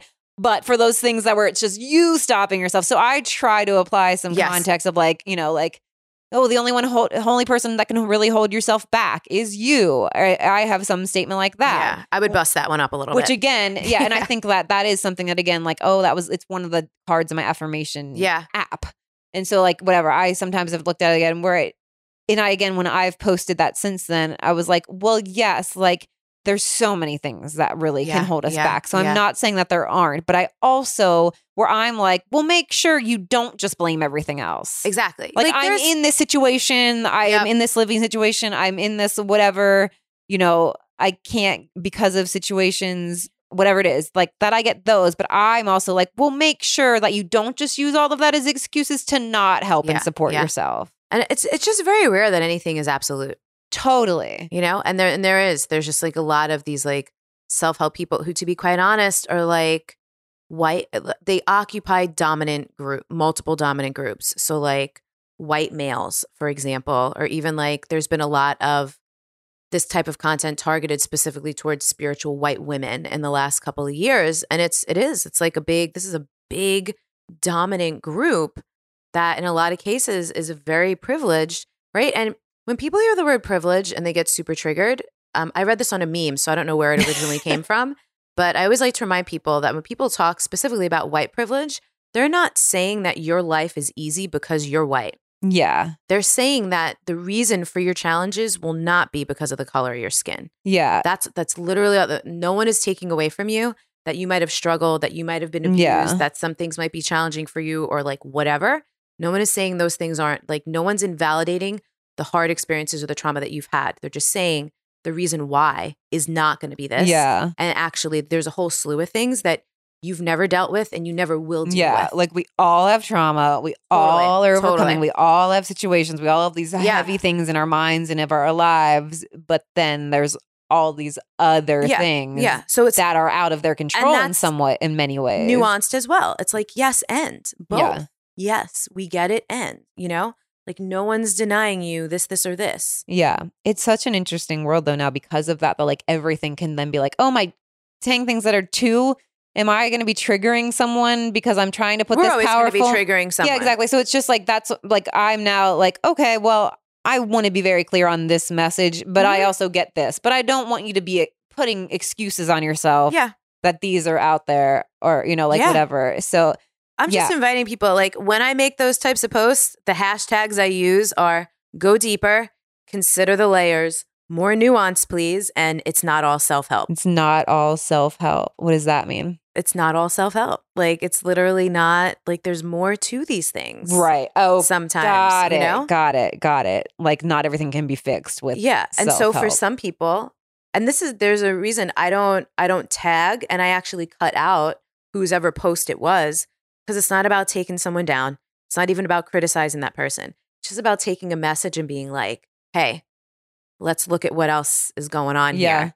I'm doing that in a different way with my I Call Bullshit. I have a I Call Bullshit YouTube series. Oh, that's fun. Where I am like calling out things where it's usually something that's holding us back. Where even like I call bullshit on the quote, choose a job you love and you'll never work a day in your life. Listen.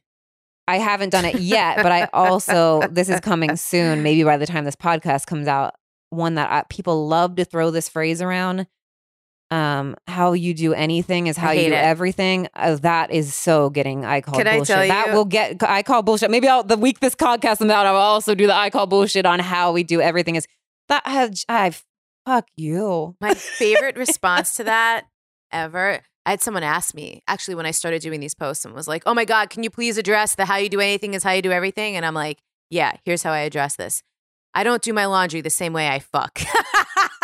I was like, what two things can I possibly describe that are like any more different? Like, I hate doing the laundry. I do it just to get it done. I don't enjoy it ever. Like, how I do my laundry is not the way that I like make love with someone. You know, I was like telling Jason Mraz before I was starting the series, and it was like that's why if you listen to the episode with Jason Mraz and we start to say, yeah, about that quote, and he starts to say, oh, the how you do everything. And I cut him off because I had told him I'm going to do a Psych All Bullshit series and I was like, I'm going to do on that quote. And I'm also going to do on how you do everything. He likes the on you, how you do anything. Some people do. That's how you everything. And so, but I was like, okay, well, this is how I see it.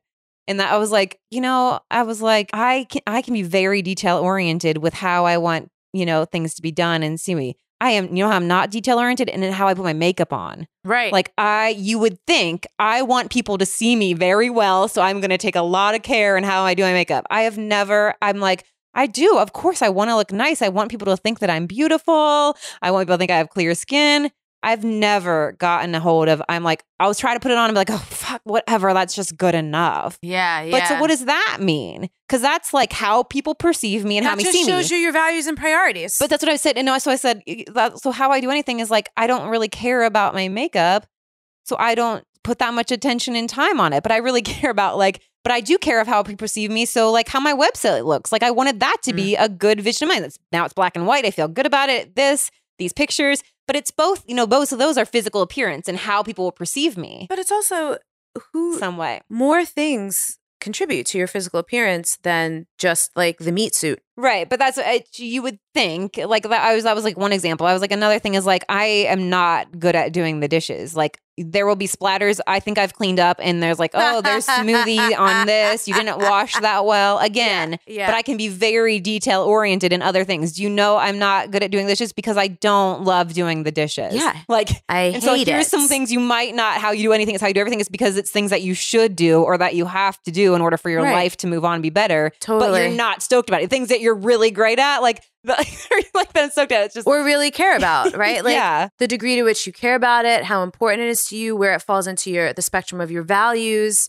In some cases, it's whether or not it makes money and helps you pay the bills and support your family. Yeah. There's a whole slew of reasons things. why. That quote has always befuddled me. But because so many people praised and loved it and have shared it, then it would make me be like, oh, am there something hiding in that? This is because a lot of people. How is this one thing that I'm doing show up in how I do everything? And now I just want to be like, well, fuck that quote. Okay, I don't have to buy into it. Because a lot of people don't do the inquiry. A lot of people are just like, yeah, but they don't actually think. Critical thinking. This is another reason I do these posts, to just bring critical thinking back into style. Scrolling culture, just scroll and consume, it kills critical thinking. And by critical, I don't mean like criticize. I mean, pull something apart. Feel it out. Does it actually hold water for you or in general? Is it oppressive to anyone? Is it non-inclusive? Again, these are my values. I care about those things. I want to be trauma informed and I want to be social justice informed in all of my work. And so that's also me putting my money where my mouth is. That's staying in my lane, doing my work, but applying what I've learned so that people know I see you. I am considering your lived experience, even though it's very different. And in some cases I haven't had it. I am aware of what you're experiencing. This just made me remember something I was about to get to wrapping up, but then I just remembered another thing that I've loved about you and your sharing on social media is being vocal about what sort of feedback you're not available for. Totally. And I think it's so valuable to be sharing that for social media feedback, but also in general. Yeah. Where I had something triggered the other day, whereas I wrote somebody a question about where's a good place to work on a coffee shop in LA. And they answered me, but then I was like, oh, okay, but I might just take a hike, whatever. And anyway, they wrote back in a way of coaching. Yep. And I was like, don't fucking coach me. Right. You asked me that. And I was like in the middle of something. I was like, yeah, it's a membership place. Oh, it wasn't even like that. It was like something else. But yeah, another thing. But I was like, oh, like, how do I reply to realize? Because it was the second time, like 2 times in 2 weeks where I sent somebody a message and they wrote back in a way that was a coaching. Giving you advice you didn't ask for. Yeah. And I was like, oh, this gets under my skin. But I get it because you are a coach that is really doing well right now. And I bet you're highly in coaching mode. So you likely see messages like this and have your coaching suit on. Right. And I Trisha, will ask you if I want feedback, support, coaching. And I had to do that years ago with a friend for same thing. Like he's the community seeker, this, whatever. And I would call to talk and he would keep like giving me, and I'd be like, hey, I didn't ask, bro. I actually just like want to be heard. If I know that you love to give support and that's what you are for so many people, but I just like am answering your questions and want to be heard. Like I'll ask you if I want support. And it was a challenging thing to do. And I actually never wrote back to that person to be like, don't coach me. Yeah. Because again, but it was like, so how do you do that? Or like, just what have you started to do? I sort of like talked about it, but like even in feedback for social media posts and such. I just like to preempt these things, right? Because people are so in their own worlds and people are so busy. And I like to be generous and I like to be compassionate and give people the benefit of the doubt. So part of doing that is to just be really clear up front. So for example, something I shared last week was about getting back into a fitness program. After so many years in fitness and making it my work, it's taken me like almost like 6 years now, 5 or 6 years to get back into a consistent program. And I've had many, many, many false starts, which I don't judge myself for. It was a whole process. But I shared something about that. And at the end of that post, I was like, I don't need any support or advice here, but if you want to share something from your own experience with any of what I just wrote about, please feel free in the comments. Because what I don't want is people to be like, you should do this workout. You should go to this gym. Have you tried this? Like, I didn't ask. I'm not interested. Did you also think that people might be then like, oh, you don't like your, yes. What are you even looking that for? Too. You're healed. You look great. You're beautiful. Accept yourself the way they are. It's like, I do accept myself the way I just told you that. You know what I mean? Like, I don't want any of that. Because here's the thing. I'm pretty good at not caring what people think. But the mind will still like grab onto and chew on that stuff or just be irritated. Yeah. And I don't need my energy to be off for the day because someone left some comment. I could just be like, hey, y'all, not available for these types of comments, but here's what I am available for. Easy. And so I just take responsibility for like how I want people to engage with me, which then also gives me permission. If someone does leave that kind of a comment, as soon as I see what it is, I just delete it. I don't respond. I don't let it get under my skin. I'm like, oh, they must not have read the whole thing. Delete. That's not what we do here.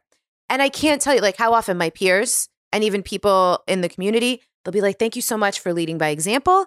Thank you for giving me permission to do this. Thank you for modeling this.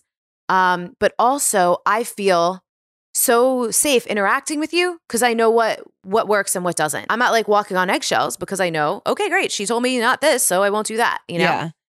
No, it's interesting because even like, let's say just in social media world.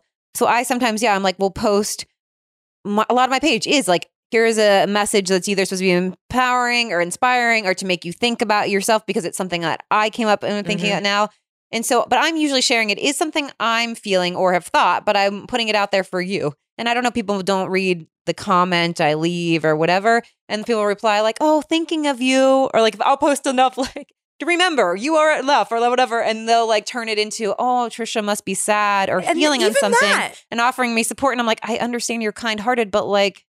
Because then it's awkward. Then do you respond and be like, no, I'm fine. I was just saying I'm talking to you. Yeah. But like, it's an interesting thing where it's like people feel the desire to speak up and want to, what they think are doing, help, support, right, love you. And that a lot of times that it can end up being, but I'm not looking for that. And so it's like, I guess just like, what do you think? Like just for people to pay more attention to what you're putting out there, like you don't need to say things like, what would you actually, if anyone really wants to dig into this, if you go to my Instagram, which is at Elizabeth D'Alto, and one of the story highlights I have is called Boundaries.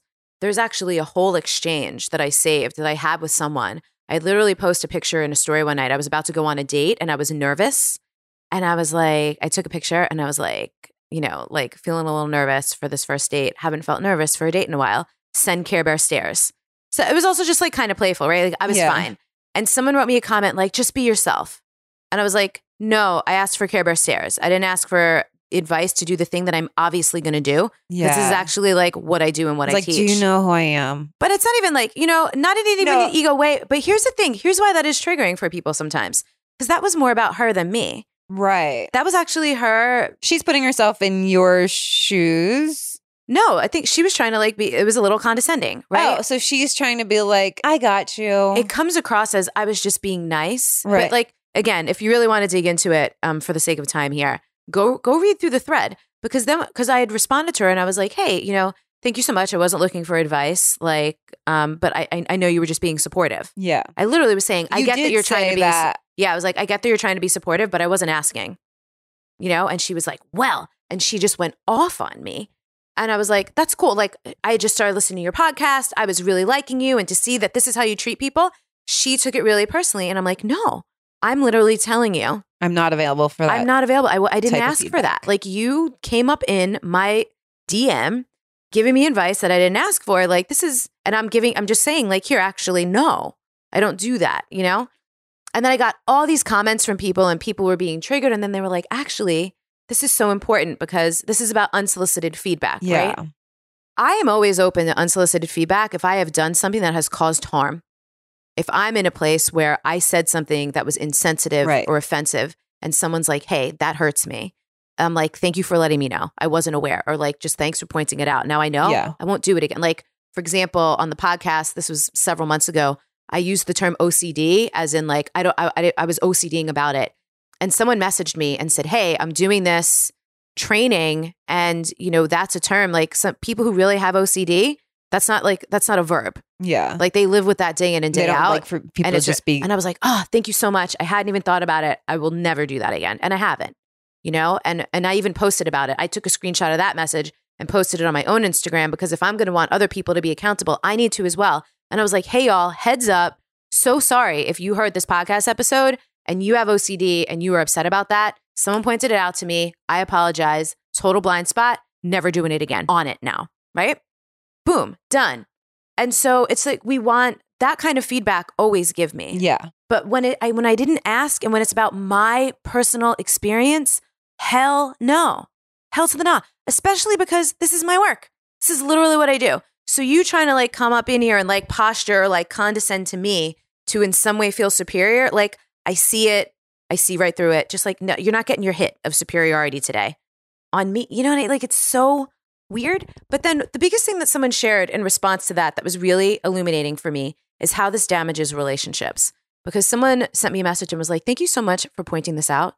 What you've just helped me to realize is that I've actually distanced myself from most of my family because they do this to me all the time.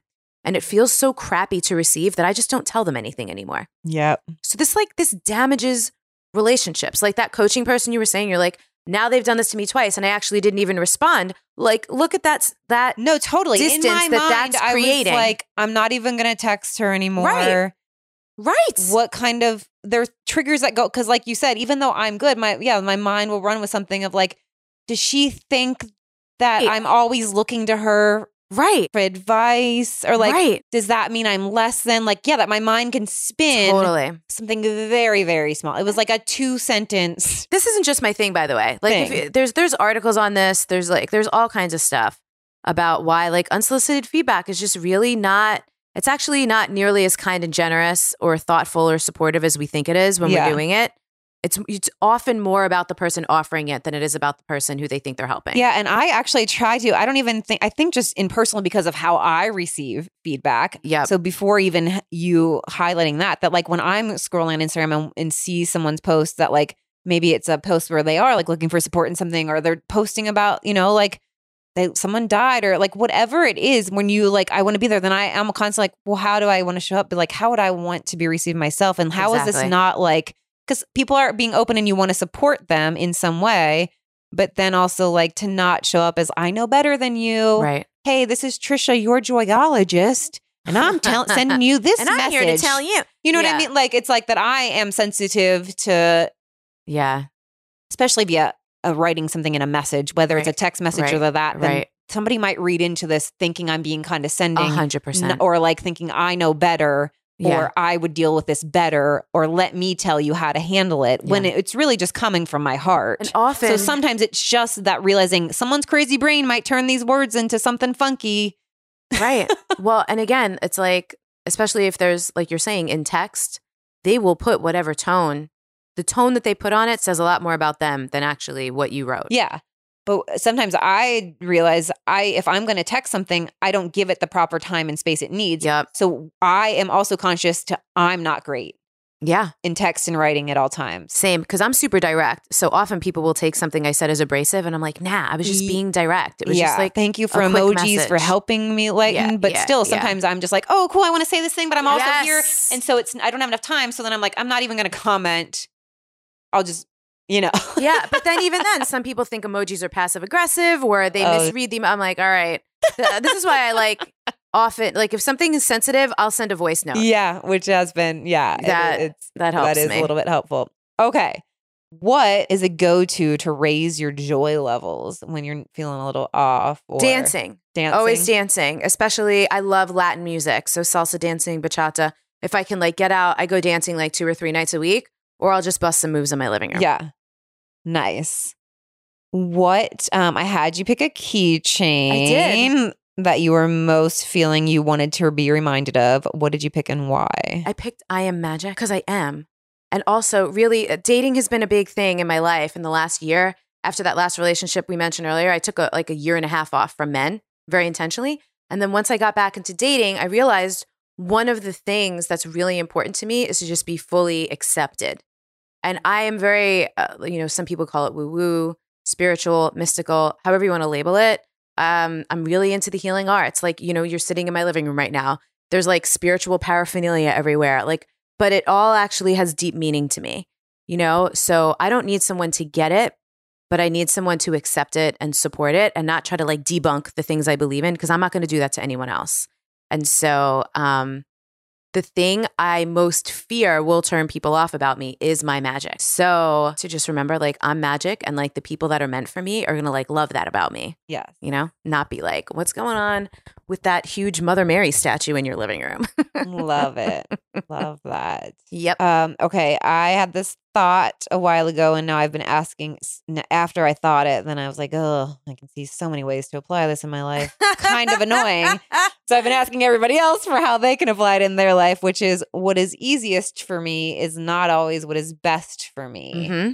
And so where you can apply that to your own life, what is easiest for you is not always what is best for you. Oh, for me right now, this is getting back into a fitness program, right? So it's really actually best for me. I got injured twice in the last 7 months because I wasn't I didn't have the same physical strength and endurance that I used to. And so it would be easier for me, which it has been for the last several years, to just not work out as much and chalk it up to being like, I want to dance more and I want to do this. But like because I desire to do these other things and have like the physical strength and balance and capabilities, I do need to work out. I need to rebuild my muscle, like my core strength and things like this.